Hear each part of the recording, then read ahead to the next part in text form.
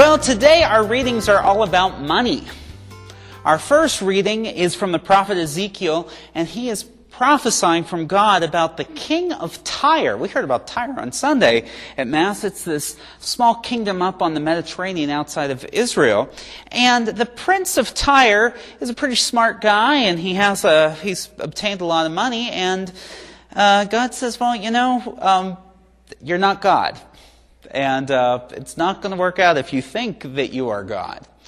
Our gospel passage is the familiar story of Jesus saying to the disciples that it is harder for a camel to pass through the eye of the needle than for a wealthy person to reach heaven.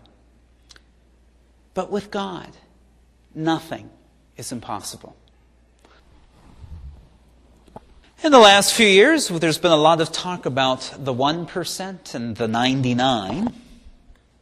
And it's easy to vilify the 1%, the people who are quite wealthy.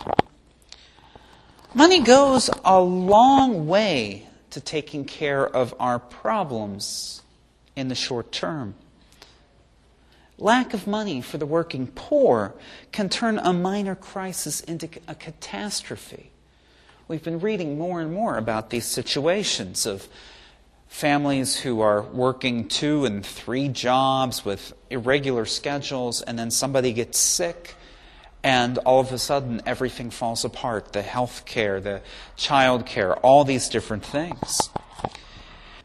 It's been said that all you need to know about prayer, you can learn from the poor. Because when we don't have other options, we have to rely on God. When we have lots of resources, it's easier to think that we did it ourselves. Those of us with financial resources from God are called to share them with the poor.